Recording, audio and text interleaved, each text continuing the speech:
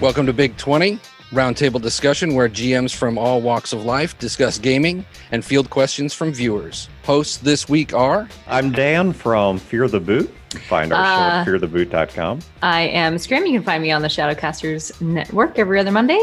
And I'm Pete. You can find me at Gnome Stew. I'm a staff writer there. I also make games as Imagining Games.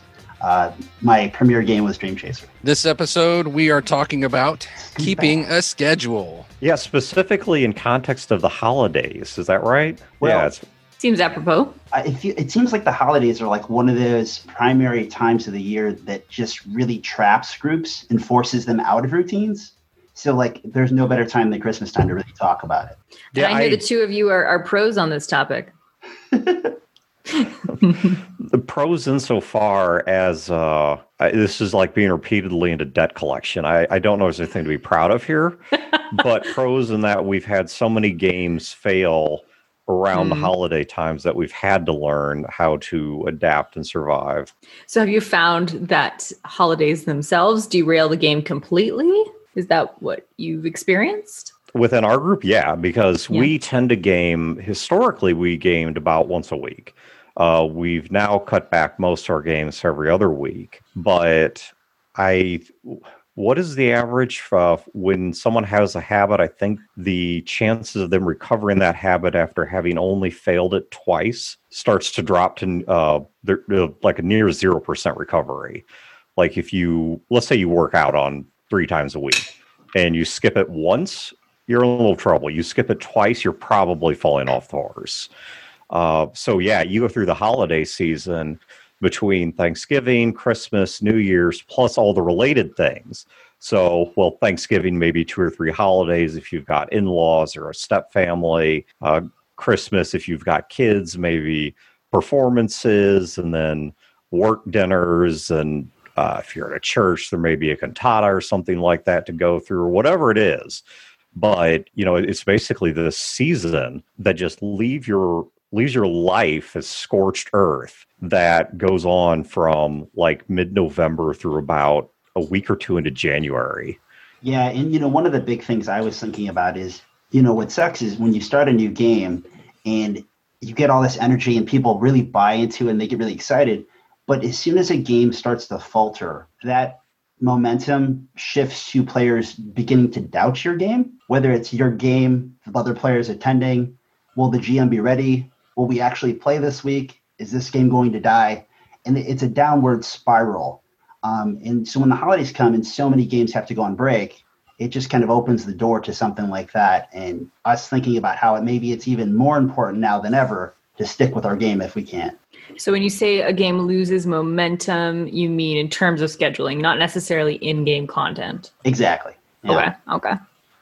I think there's also an emotional momentum that gets lost there. Have you ever been playing a video game, watching a TV show, whatever, just anything that it's not one dose entertainment. It's something you have to do across multiple sittings.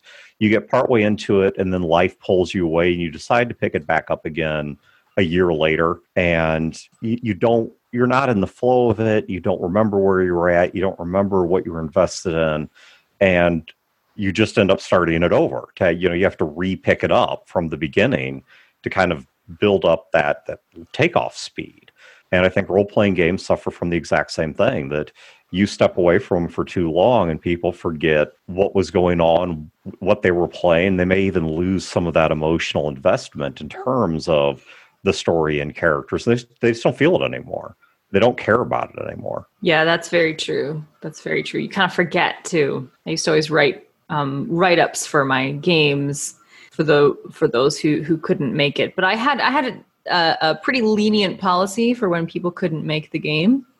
But I'm curious about your experiences with that. If you have one player who can't make it, do you cancel completely? Unless that player is really, really important to the next installment of the game, no. Our rule's down 2, we cancel. Down 1, we continue. Yeah, and I think that's critical. Too many groups, that's kind of one of the downward spiral effects, is that players then quickly start guessing if so-and-so is going to make it this week because we really need them for the next part of the adventure or the key character. But if you stall 1 week, 2 weeks, 3 weeks, that game's dead. Yeah. And unfortunately, it becomes a thing with you as the game master for whatever continuing campaign it is.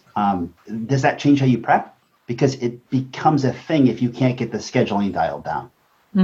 Which sucks, because if it changes how you prep, it might change like the level of intimacy for players to GM, or to players into getting immersed into their characters. So there's a lot of doors that can kind of close if you can't get scheduling held down. Not to mention, you don't want to be the person chasing after everyone. Oh, that's for sure. You will burn out. That's a different kind of GM burnout, you know? So yeah, I think in my experience, what keeps a game going is dogged determination from the DM to make an effort every single week to make a game happen. And sometimes too, if you have only a couple of players, maybe you could do like a dream sequence, you could do a flashback, you could do a side quest, you could do something different. But I think even just having it keep going every single week, you're totally right about the losing the habit. As soon as you start to slide, it's Yeah, I had a couple of notes here on things that we found that help, and actually you just hit the second one on my list, which is treading water. You just find something to keep the game going. Even if you have to pause the main plot, you can chase a side plot. You know, okay, your characters, this isn't about defeating the big bad, but you've been wanting to go gather herbs from this mountain for some reason, so we're going to do a side plot on that. Or we're going to do a flashback to things that happened 2 years before this campaign even took place. Or, you know, some completely unrelated side story that you guys were in the town and about to leave, and some of you get drawn into a side dungeon, or I don't know what, you know, cook to taste with your game. But just find something to keep the habit there, and to keep at least the GM and as many players as possible invested, even if it's not the primary content that you were doing. Yeah, the game's got to go on, right? It's like the show. You can't stop the theater act right in the middle. And unfortunately, as much as each player is very important, right? If you keep finding yourself having to make excuses or side plot, the campaign, we get into that interesting territory, which no one has great advice for, which is like, how do I tell my friends show up or don't keep coming back, or, take a break, come back? Oh, I've got advice for that. Yeah, right. It better not be change the day of the game without telling No. I think that's hard enough to do. It is, well, we can hit on that one first, actually, consistency of scheduling. But I want to pause here real quick to, so apparently great minds think alike, because, of course, there's like a 30-second delay between our talking and chat. So it looks like Dusty was actually suggesting something pretty similar. And also, Greyhawk Mike, Merry Christmas to you as well. Merry Christmas. But yeah, I think consistency in scheduling is important, because, like with my family, they know our typical podcasting night was Tuesday nights. We may be switching it to Wednesday. But my family and my friends, they all know Tuesday nights I'm not free. Yeah. And I know every week when I'm setting my schedule up, I don't have to look at a Google Calendar or anything. I just know Tuesday night's podcasting night. That's the night we're going to sit down and record an episode. And the same thing's true for gaming. If with our Skies of Glass game, which is a homebrew post-apocalyptic game, we play it every other Thursday. So if somebody says, Dan, are you free on a Thursday? I know I at least need to check my calendar first. Yeah. And if we shift that, especially from week to week, I think it is far easier, especially for the more scatterbrained people, to have trouble keeping up with that, to not know and to make secondary or tertiary plans on that day, simply having not remembered that was the game day. So I think, consistency, if at all possible, is key. Now, for some people, maybe they can't do it. Maybe they work a retail job or a nursing job or something where the schedule changes every week. They just plain cannot consistently be free every Thursday night. And you have to adjust to that. One of the cool things I heard when I was doing some research, looking at previous Gnome Stew articles to make sure I wasn't repeating stuff that had already been said, was some groups talked about even scheduling multiple nights in advance. Like if your group is difficult, like at the end of the session, we don't plan just next session, but we plan like the next 3. People have shifting schedules where that can lend itself to it. Yeah. And I think it's fair to expect the people in the group to take a little bit of responsibility. I mean, come on, in the age of things like Google Calendars and such, if you're the type of person where you are scatterbrained, have a day planner. Whatever works for you, a day planner, an electronic calendar, have something. Note when the game is. Take some responsibility for your life, because it's not just you're screwing up. I mean, especially once you get out of your, high school years where you may or may not have a lot of free time. Once you get to the point where you're holding down a job and kids, and the kids are involved in 25 things, you got this going on, that going on.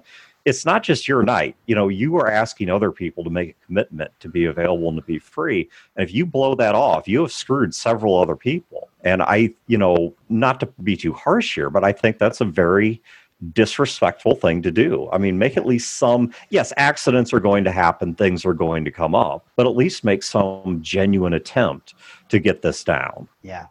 Well, and like you said, I think that's why it's so critical to try to, at least if you can, pick a day, right? Have that day that's every week. Because anything you can do to help that group each know, like, oh, it's a Tuesday, I got to check my calendar. I have to pay attention to that. Oh, I'm usually busy on Tuesday, so can we pick another night? Because then we're all kind of shielding ourselves from the possibility of something coming up, as much as we can. We got another Great Minds moment. Sergeant Dan.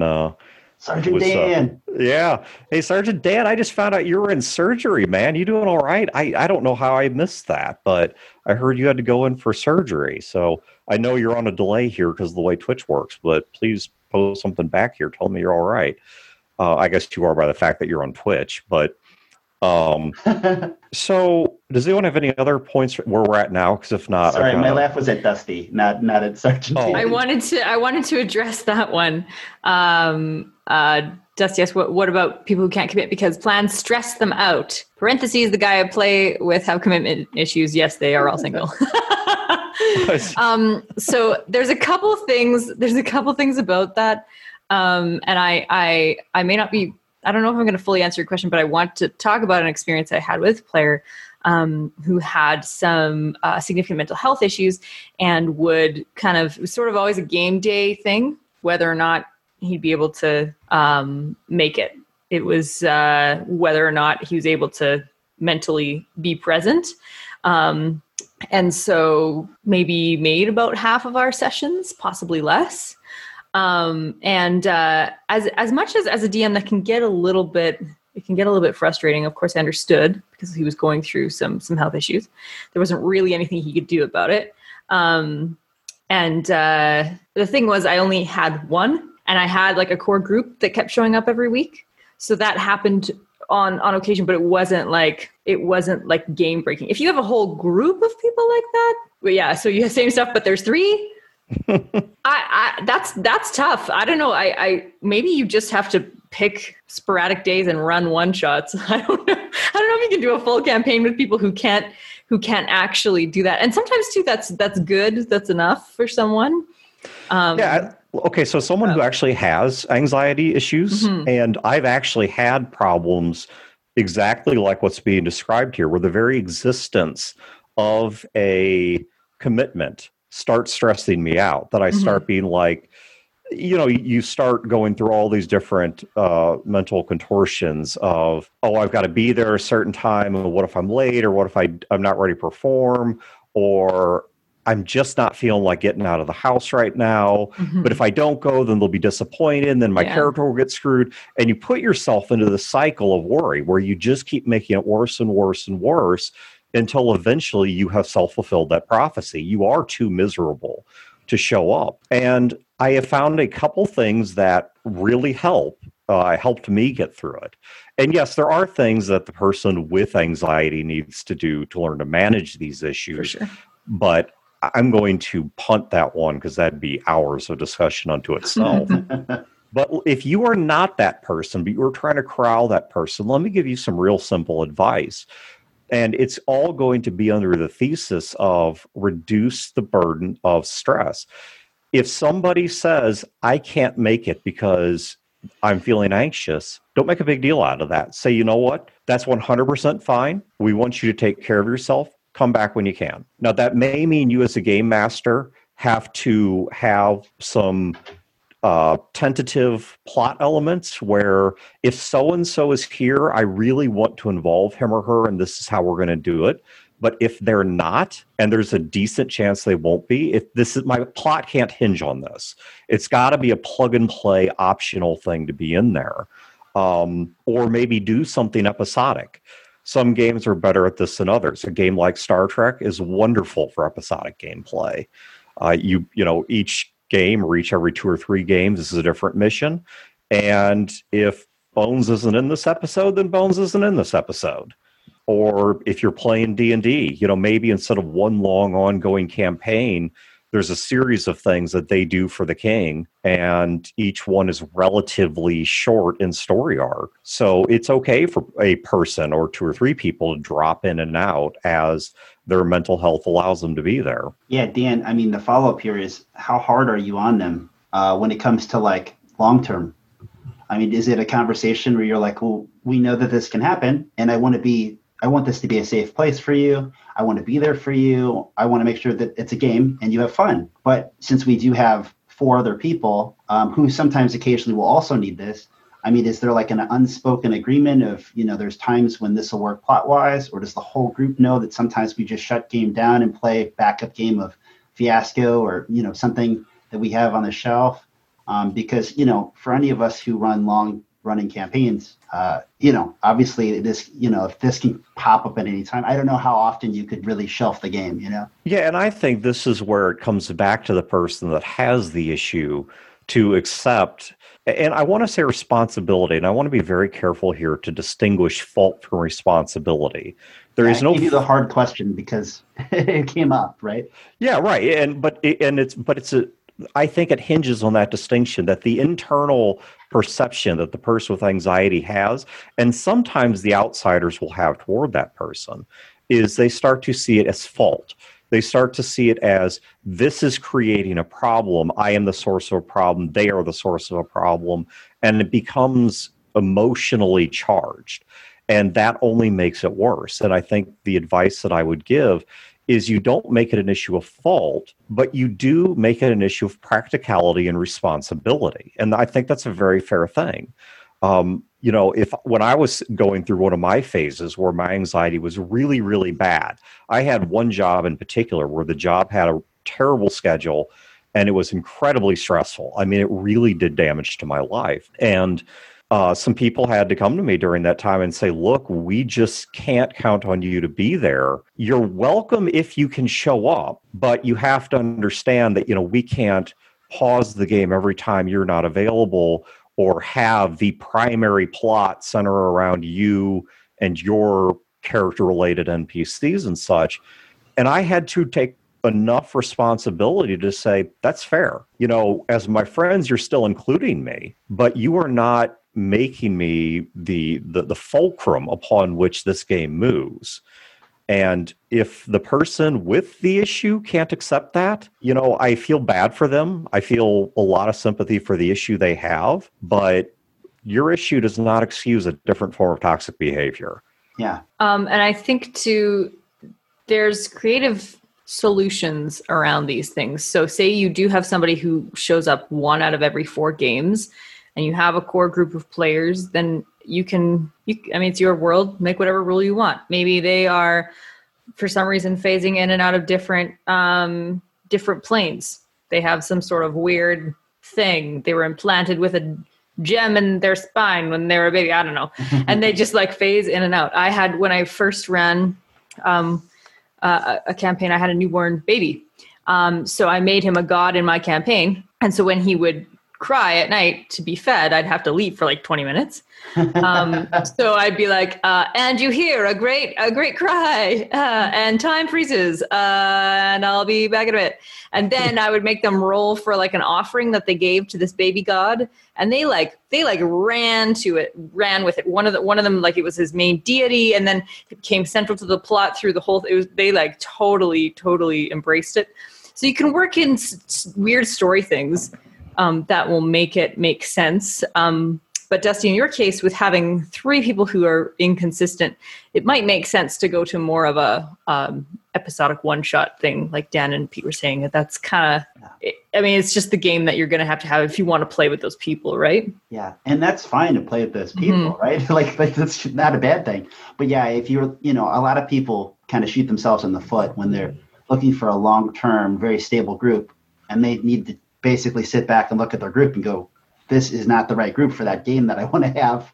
And maybe I need to go find other players, or, especially with Roll20 and stuff, you can find other players, you can find other groups, game stores and such, There's no wrong group. There just can be a wrong play style for the group you have. Totally. Yeah, and if the character is not off camera, I think there are a couple other things that you can do to handle them.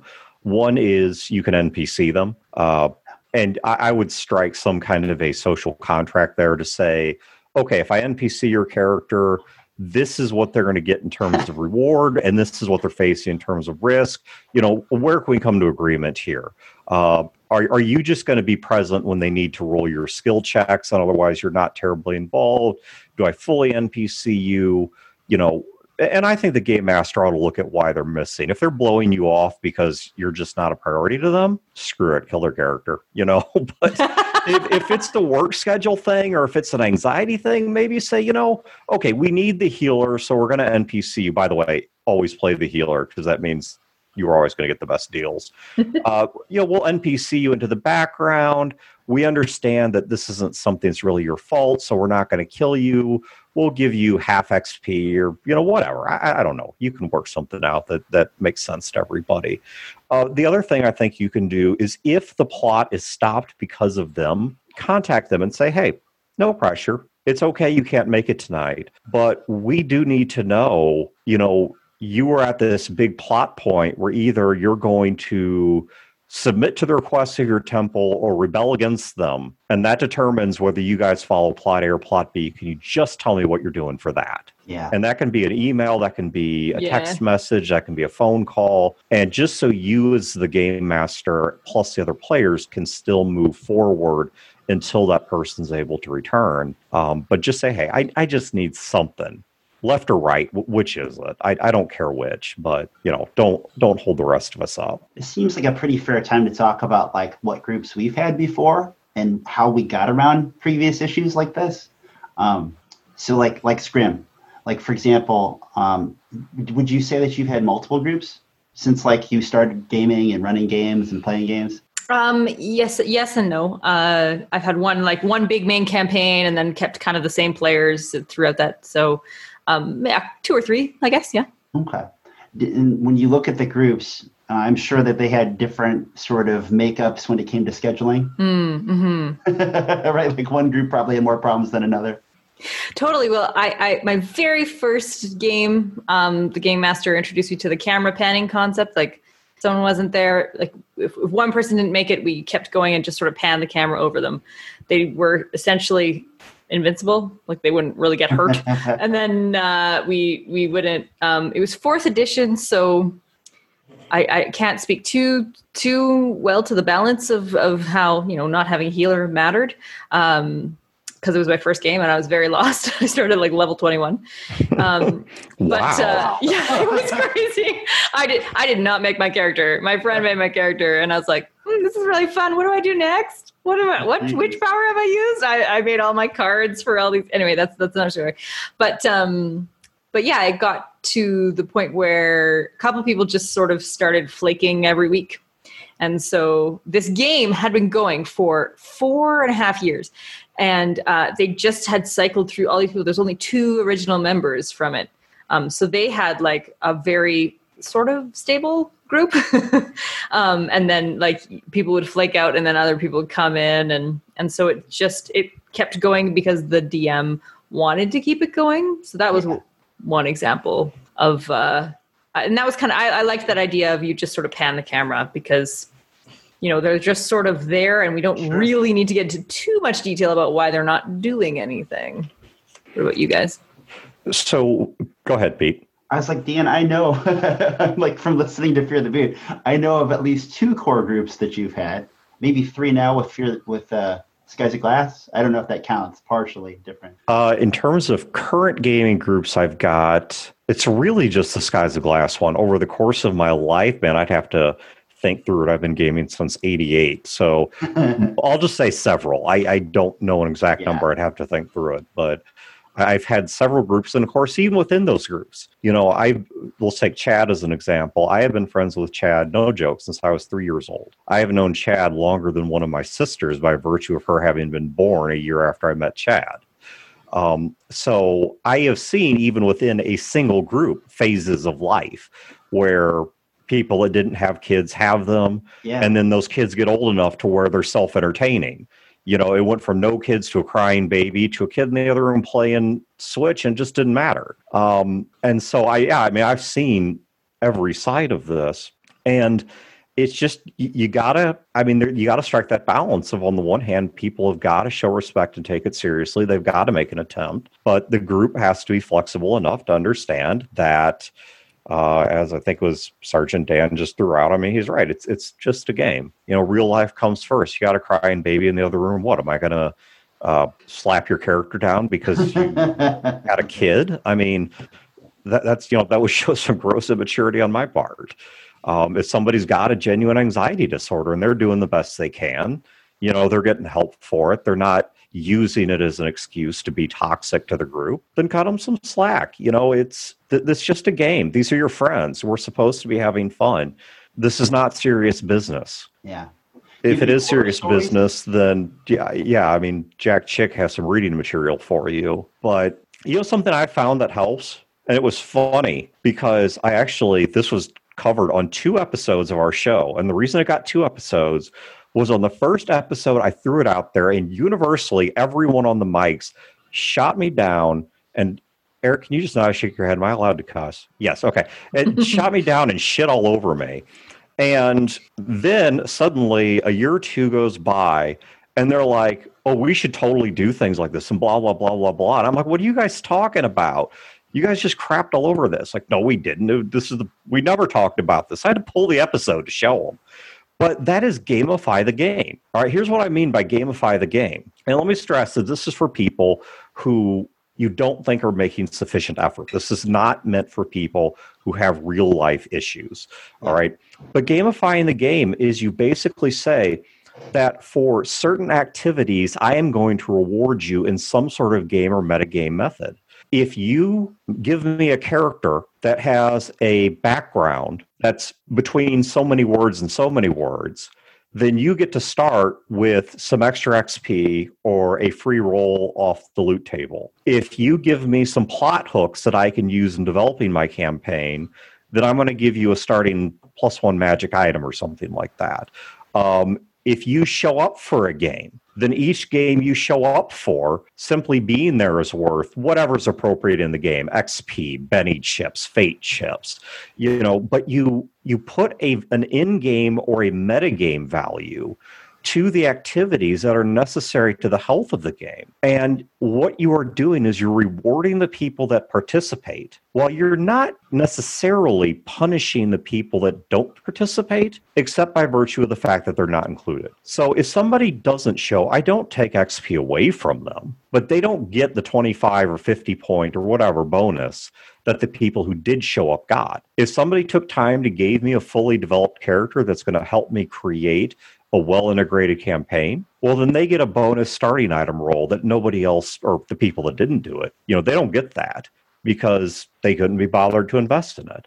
And it's like anything else in life, at work, in your personal relationships, your marriage, your parent-child relationships, you're rewarded for the investment you make. Why should gaming be different? Do you have any problem players that you can think of, or any one group over the years that was like, God, the worse the schedule? If I had a problem player, oh yeah. I'm not sure. Oh goodness, yeah, I'm not going to name them. But oh yeah, it wouldn't matter. Well, it might matter in your groups because maybe yeah, because some of the people I name are either current or past hosts. But goodness gracious, I mean, one individual in particular, I tell you, it was a life-changing moment in terms of how I understood this person when I saw a Facebook image macro that said, "Never treat as a priority someone that makes you an option." And I said, I'm not going to call him out because not the kind of person I am. But yeah, I mean, it was they were blowing off games and blowing off even non-games, like, going out to eat or something, for oftentimes very, very trivial reasons. And that was part of why we started developing some of this. I mean, we started off talking about the holidays, but, the holidays, they are a vortex of game killers, but that's not the only reason a person doesn't show. Yeah, for sure. So what about a player, have any of you had this, who really wants to be there, but they, for whatever reason, even if they're there, they're very tired or distracted or unable to really focus? How do you deal with that? Like sort of more passive participation, where like, they're passionate, they want to be there, but it just for some reason isn't clicking. Yeah. I know when it comes to me, there's two things there, right? There's basically figuring out one of two things. If it's the player and their play style, then it is what it is, and that's cool. Like if that's how they get their fun, right? If they're more casual, and if everyone really, it's like, hey, I'm grabbing a name out of the air for all the Bills that I know. It's Bill. Like, hey, Bill shows up. Bill loves being here, likes being with his friends. He likes, sometimes he brings chicken wings, but we all hang out. He has a good time. He doesn't really get all the way into the RP. He sometimes gets excited in combat. Sometimes he's over there kind of reading a book in between, and it's not a D&D book or a gaming book. Like it's like fiction or something. But the other one is that is a person who's going through something, right? So that person gets a conversation. Obviously that's a behind the scenes conversation. That's not a let's stop the game conversation. That's on break, or if you get a chance, or more likely probably between game sessions, you say, hey, like what's going on? Like, are you enjoying the game? And you start, but you have to be straight with this person. You have to, point out things like, hey, you seem kind of tired, and let them tell you why, right? Like, don't assume, because if this person, maybe there's more going on than maybe they don't know what the perception is, but they also have to know, like Dan had said earlier, right, that, we're all kind of responsible for game, and your presence, if it's as a party pooper, is bringing it down. So can we fix these things? Are they workable? Can you try doing a few more things? Or is this something that we as a group have to just talk about out loud and kind of deal with for a little while? Hopefully, because if it's a too long term of a thing, then that's a deal breaker too, right? So I think I would look at the question from two sides. The first is what we've been talking about, which is what's wrong. Are they like this all the time? Is this because they're going through a difficult period in their life? Is it just a bad day? There's nothing wrong with them in general, but they were really tired last night, didn't get a lot of sleep, came in. Is this a difficult phase they're going through? Is this a mental health issue? Or is this somebody who's phoning it in? They're reading a book, they're playing games on their cell phone, they're being just plain rude. And so I think the first thing I would want to know is what's wrong. But there's another question that I would want to try and work out, because I think this would also determine my response, which is, why are they there? Let me explain that. Let's say it's somebody's playing on their cell phone. The reason they may be there is because they don't want to be left out, but the truth is they have no interest in the game.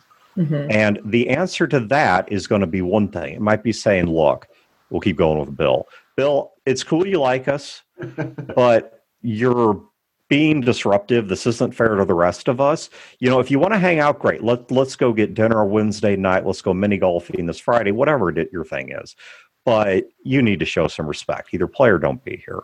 But let's say it is somebody who's going through a rough period in their life, who worked a long shift last night, who's dealing with attendance anxiety. This person, even only being there with 25% energy, being there may represent an effort and an investment for them that was a lot harder than the person next to them that's giving 100%. And as a game master, I want to reward that and meet that halfway. And I might do that by trying at times to really put the spotlight on them, to not expect them to jump at things, but to throw something in their lap and say, Bill, somebody approaches your character and is asking you this, let's get you engaged. Or if they just can't focus, then I may just let them participate at their own speed. When they've got something to say, I will engage it and engage it happily. When they don't, I'm not going to give them any grief because, they really are doing the best they can. They're not being disrespectful. They're just struggling. But, then on that mutant third hand, I also can't kill the game on their behalf, and say, well, we're going to stop until Bill's feeling it, which may be 3 years from now. It reminds me a little bit when I was, I have an education degree, and when I was going through, one of my teachers said, all of you are going to figure out how to manage a class. You're going to figure out how to control a group of kids, because that was what we were all most worried about. She's like, that's fine. You'll figure it out. But what you need to really do, the best way to manage a classroom is to start with amazing lessons. So if you have a great lesson, the kids will be there and show up and want to do it. Less of them will skip your class. Less of them will be disengaged, all of that. And I think it applies here too, that if you as the DM, I think sometimes it feels very uneven already because you're putting in so much work and you are corralling and usually scheduling and usually hosting and usually running the stream. It can feel uneven, but making sure that each player, just like you said, Dan, has an opportunity to jump in, that each one of them, all of their backstory hooks, you are using them. I think that goes a long way because then they feel more invested and they're more likely to show up. So Sergeant Dan is saying he has been that player where he's falling asleep at the table because they were gaming near the end of his work, a long work day for him, and his turn in the initiative order was near the end. Okay, so my take on that particular situation is you came in at the end of a long work day when you were tired. You're giving it your best effort. It's a real life thing that you can't help. If we cannot find a better time to schedule the game or push it back an hour or two to give you time to take a nap or whatever it is, I don't understand why someone didn't do something like say, hey, why don't we swap one of your feats for improved initiative? Or maybe we need to change up what you're playing. Or maybe we need to find a way to speed up these combat rounds or something. I mean, it seems like there's solutions here. I other than let's just accept the status quo as if somehow we are prisoner to these circumstances. Yeah, quick combats are big in that kind of situation. I always try to keep them moving as fast as I can, without losing out, I hope, but they can drag out if you have a lot of players. And Dan, you made a great point. Sometimes it's quick to point the finger of like, well, Dan's falling asleep. Obviously, the game sucks, or but like, when is the game being scheduled? Did Dan even have a say? Sergeant Dan, in this case, did he even have a say in when the meeting was? Maybe not. Maybe he's like, okay, well, they all scheduled it and they told me, hey, game was tomorrow at such and such time, and shit, that means I'm coming straight from work and after a 14-hour shift or something. So it's always good to take a second to step back and or even ask the questions of why, how did we get here, right? Like, so I have a suggestion for anybody who needs to coordinate more than two people to actually schedule a game or literally anything. And if you've never used it before, it's doodle.com. Doodle like doodling on like drawing a picture. And basically you just send people a link, they input their available days, and the software just lines up all the days where everyone's available. So you don't have to do that 20-minute back and forth. Like, what about the 3rd? Oh no, I'm visiting my mom. What about the 6th? Oh, I can't, I have to work. So then you have it set up so quickly and seamlessly. So doodle.com, everybody use that. Doodle.com.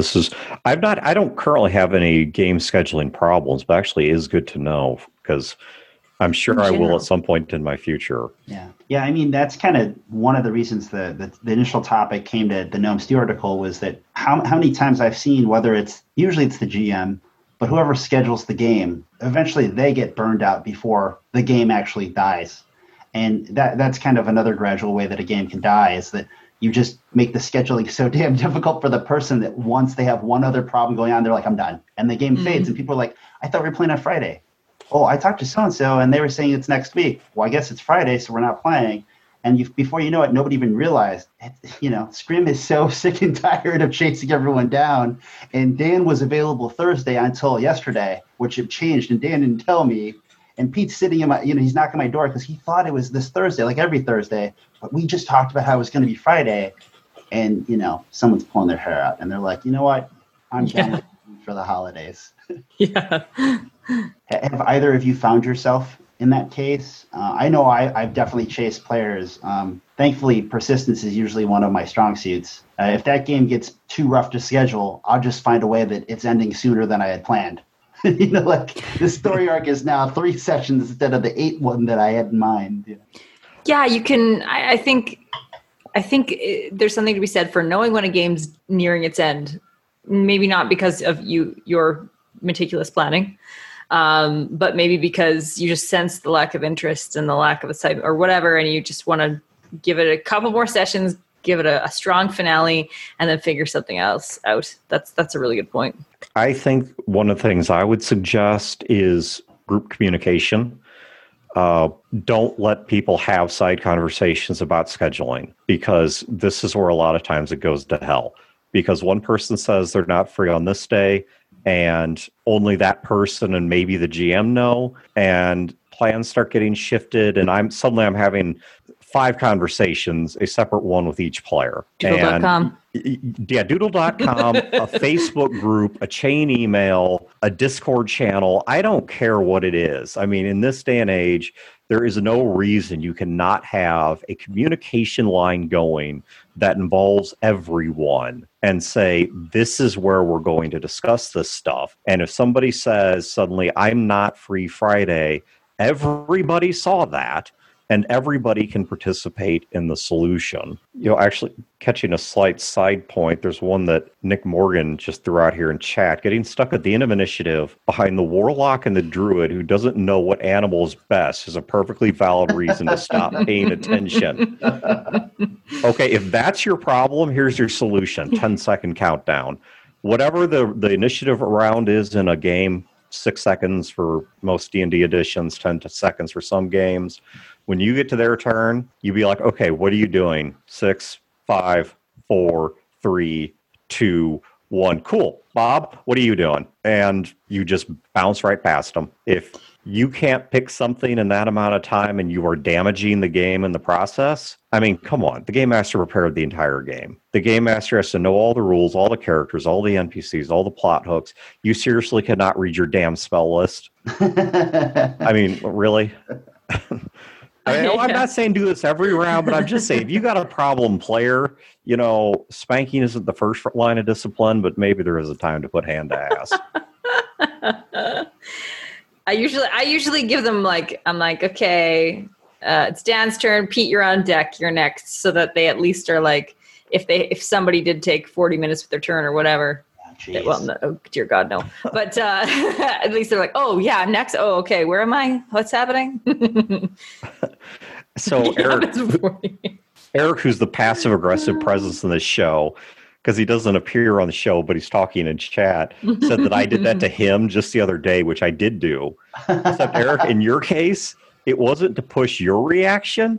It was to avoid a group consensus. I didn't want the other players telling you what to do and turning what should have been a snap decision into a well-thought-out, well-planned, well-orchestrated moment. Nice. And so the countdown was actually to shut everyone else up by creating the illusion of pressure on you. You got out of that one real quick there, Dan. That was good. That's good. So I don't know. I think my main thesis on this, I guess we started off talking about difficulties in scheduling games. And we started talking about the holidays, and as we're here now, I guess in the last, 10, 15 minutes of the show, I really think the biggest piece of advice I can give is you've got to keep the game alive. If you can do side games, do side games. If you can do one-shots and you know what, it's only with individual players, then do it. If the Game Master is not available, players, I know it's kind of nerdy. In fact, I know it's really nerdy, but we're playing role-playing games, so get over it. Swap some emails in character or kick around some theories about what you think the big bad's plan is. Just do anything to keep that game alive. Yeah. Go onto the Discord channel or the Facebook group your gaming group has. And if they don't have one, create one. And say, hey, I just found this picture, and I this is totally how I picture that one NPC. This is what Boblin the Goblin totally looks like in my head, is this guy right here. Or, Castle Malvincroft. I totally picture this. But just something to keep that moment alive in people's minds, to keep them invested in, in that momentum.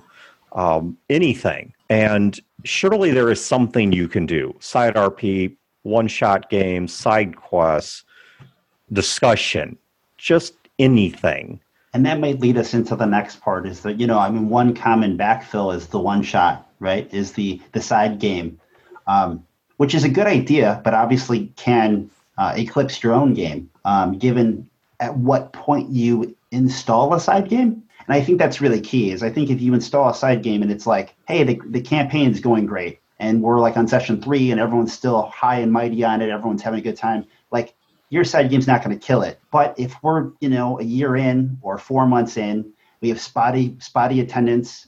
We've done a lot of side games because side quests in our main campaign because key players keep missing. Occasionally the GM is not prepared because the GM really didn't think we were going to play that week. That's when your side game eclipses your main game. So it's great to install one early or even set the expectations so players know, because like what Dan was saying is like, it's game night. Like you got to play. Like if people don't show up, you still got to play because it only takes so many sessions of that or so many nights before people aren't really thinking about coming. They're actually starting to think about like, I kind of hope it doesn't happen tonight because this new movie came out. I kind of hope it doesn't happen tonight because I'm tired. I kind of hope, and you don't want that negative mindset because once that's in, that's just difficult unless you do have a lifelong group, But I know from my own experience, some of my lifelong groups, like I had to leave, like I had to go find other people because, and some people I know in the chat and some other people I've talked to, there's plenty of people like, well, a lot of times we don't play anymore. We just talk. And that's not necessarily bad.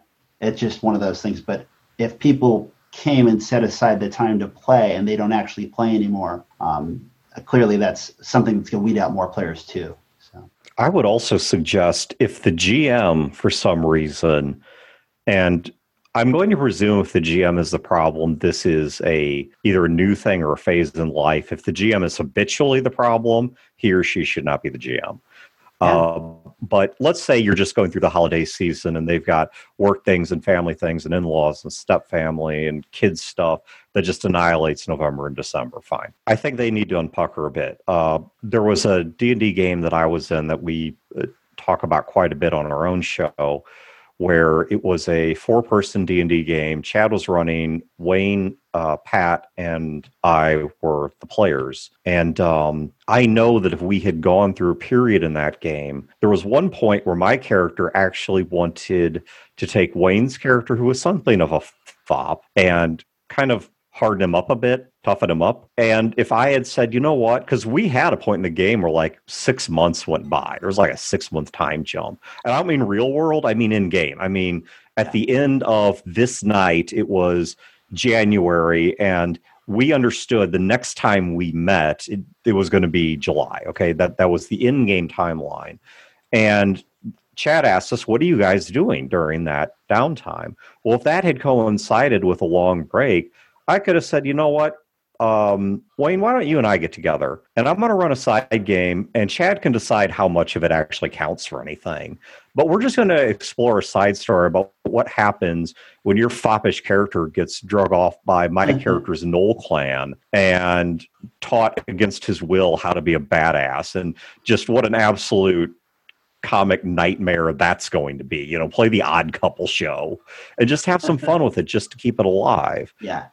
This is actually something similar to, I think Sergeant Dan who was it who just said this? Yeah, Sergeant Dan just said this. No GM, do what I do. Buy the new book and tell them they're running it. But I don't think you even have to jump out of the game to do it. I think you can do it with the main game. If you'll excuse me here for hogging the mics a bit, there was another one, and I wasn't in this game, but there was one that another gaming group I'm aware of did, where their game was occurring in 2 stories. It was a Dresden game, and they had the main serious Dresden game, but then they had a side game of Inspectors. And for anyone who's not familiar with Inspectors, it's this little like $10 indie game that's it's like a high comedy, high concept, rules light, sort of Ghostbusters type game. That sounds awesome. And it's a ton of fun. And what they would do is that group was a group of completely normal people that had like a ghost hunting podcast or TV show or something that was set in parallel. Yeah, that's it. Pete's got it right there. Inspectors, the ghost swallowing his own mouth there. But it's a great game. Awesome. And they had a side game that was set in the same world, simultaneous to the same plot, but they switched to different characters. But they were still immersed in it. But it didn't matter who was there or not there because it was a completely different game. It just so happened to be occurring in tandem, and they would encounter the events the main group was responsible for. That's neat. It's a cool idea. I like it. We're definitely nearing the end. So if you have questions and you're in the chat, please throw them at us while there's still the last few remaining minutes. Well, we're waiting on chat to catch up. Relative D-Pod threw out a great idea, which is if you can do nothing else, discuss the discussion. That's not how it was phrased. I'm shorthanding it here. But if you know your next game isn't going to be for 2 months, even if you're not talking about the characters, the plot, the setting, even simply being like, hey, here's the plot point we left off on. Anyone got a plan for how we're going to take this guy down? Or next games, in January, everyone's still got that blocked out. Everyone's still psyched for that. That Saturday's still open. I mean, you can discuss the discussion. You could keep moving this back just to keep people engaged. I also thought, it's worth mentioning, since we kind of didn't talk about it, but we did tangentially, was that, sometimes you or me, like, we're going to be the problem player. Like, we're going to be the person who can't commit. Mm-hmm. Like Scrim, you mentioned, like, I have a 1-year-old. It was very clear for me to be like, hey, I know that my attendance is going to be spotty, to be the person who's forthright and be like, hey, this is coming up, gang. Like, this is where I'm going to segue into whatever my next phase is for where my gaming life is going to be for a while. And it's just important for you to do. Like, you're not always going to be able to be the Tuesday night gamer, and that's okay. Mm-hmm. But as long as we now have a plan, right? So the game master, if you have to step away from that role, or we can fill the void or replace the space until to keep the game alive. So like people have said in the chat many times, that the people are more important than the game. But sometimes we also let the people cause all kinds of problems that don't allow the game to be fun. And that's kind of one of the things with scheduling is if you let it run rampant, it can ruin the game before the game even starts or before the game ever ends. So I'm going to take a stab here at pronunciation from chat. Pseudolgon, I don't know how badly I butchered that, is asking about an antisocial player like me, not me personally, them, who loves the concept of tabletop gaming but seldom actually does it. You say seldomly does it, so it implies you actually do show up sometimes. Well, let me ask you 2 questions. One, would an adjustment to the nature of the game make your life easier? If so, that's a conversation that I think needs to be had with the group. And I think it's fair, ought to make some attempt to reasonably accommodate your situation. I think the other thing I would look at is, are you prepared, having already admitted you're an antisocial individual, are you prepared to say, okay, because of my problems, once again, no fault here, just talking about, you don't like leaving the house. Believe me, I get that one. I've actually been through phases like that myself. Maybe online gaming is an option. If it is you don't like leaving the house, but you prefer gaming face-to-face, then I think the best you can do is talk to the game master and reach some kind of an accommodation of saying, look, you can't count on me being there, but I'd like to know that I always have a seat amongst my friends if it's possible. And in return, I accept that I may not be as important to the plot as the other characters. Looks like we're just about out of time for this one, so go ahead and tell everyone where they can find you. They can find me at feartheboot.com. Real easy to spell, exactly like it sounds. Yes, I am Scrim, and you can find me every other week generally on Shadowcasters Network, although we're a little bit pausing a little bit because of holidays. And on Twitter at Scrimmerva. Okay, and clearly you can see at Vembranner, which is my old Twitter handle up there. But you can find most of my stuff at imagininggames.com. Primarily news is updated at Imagining Games on Facebook or the Dream Chaser RPG group. And clearly this was brought about because of my recent Gnome Stew article. Don't Doubt Your Gaming Group. So you can find that at gnomestew.com. All right. Thank you, Pete, Scrim, and Dan for hosting this week. And thank you to Sergeant Dan, Nick Morgan, Relative D-Pod coming in strong with some good questions. Sutalagan, if I pronounced that name right. I don't know if I got that one right or not. And then Dusty, as always, coming in strong with the first question of the night. So thank you so much to everybody for joining us. Next week's hosts are Chris, Chad, and Pedro. And thank you all again for watching, and we will see you again next week.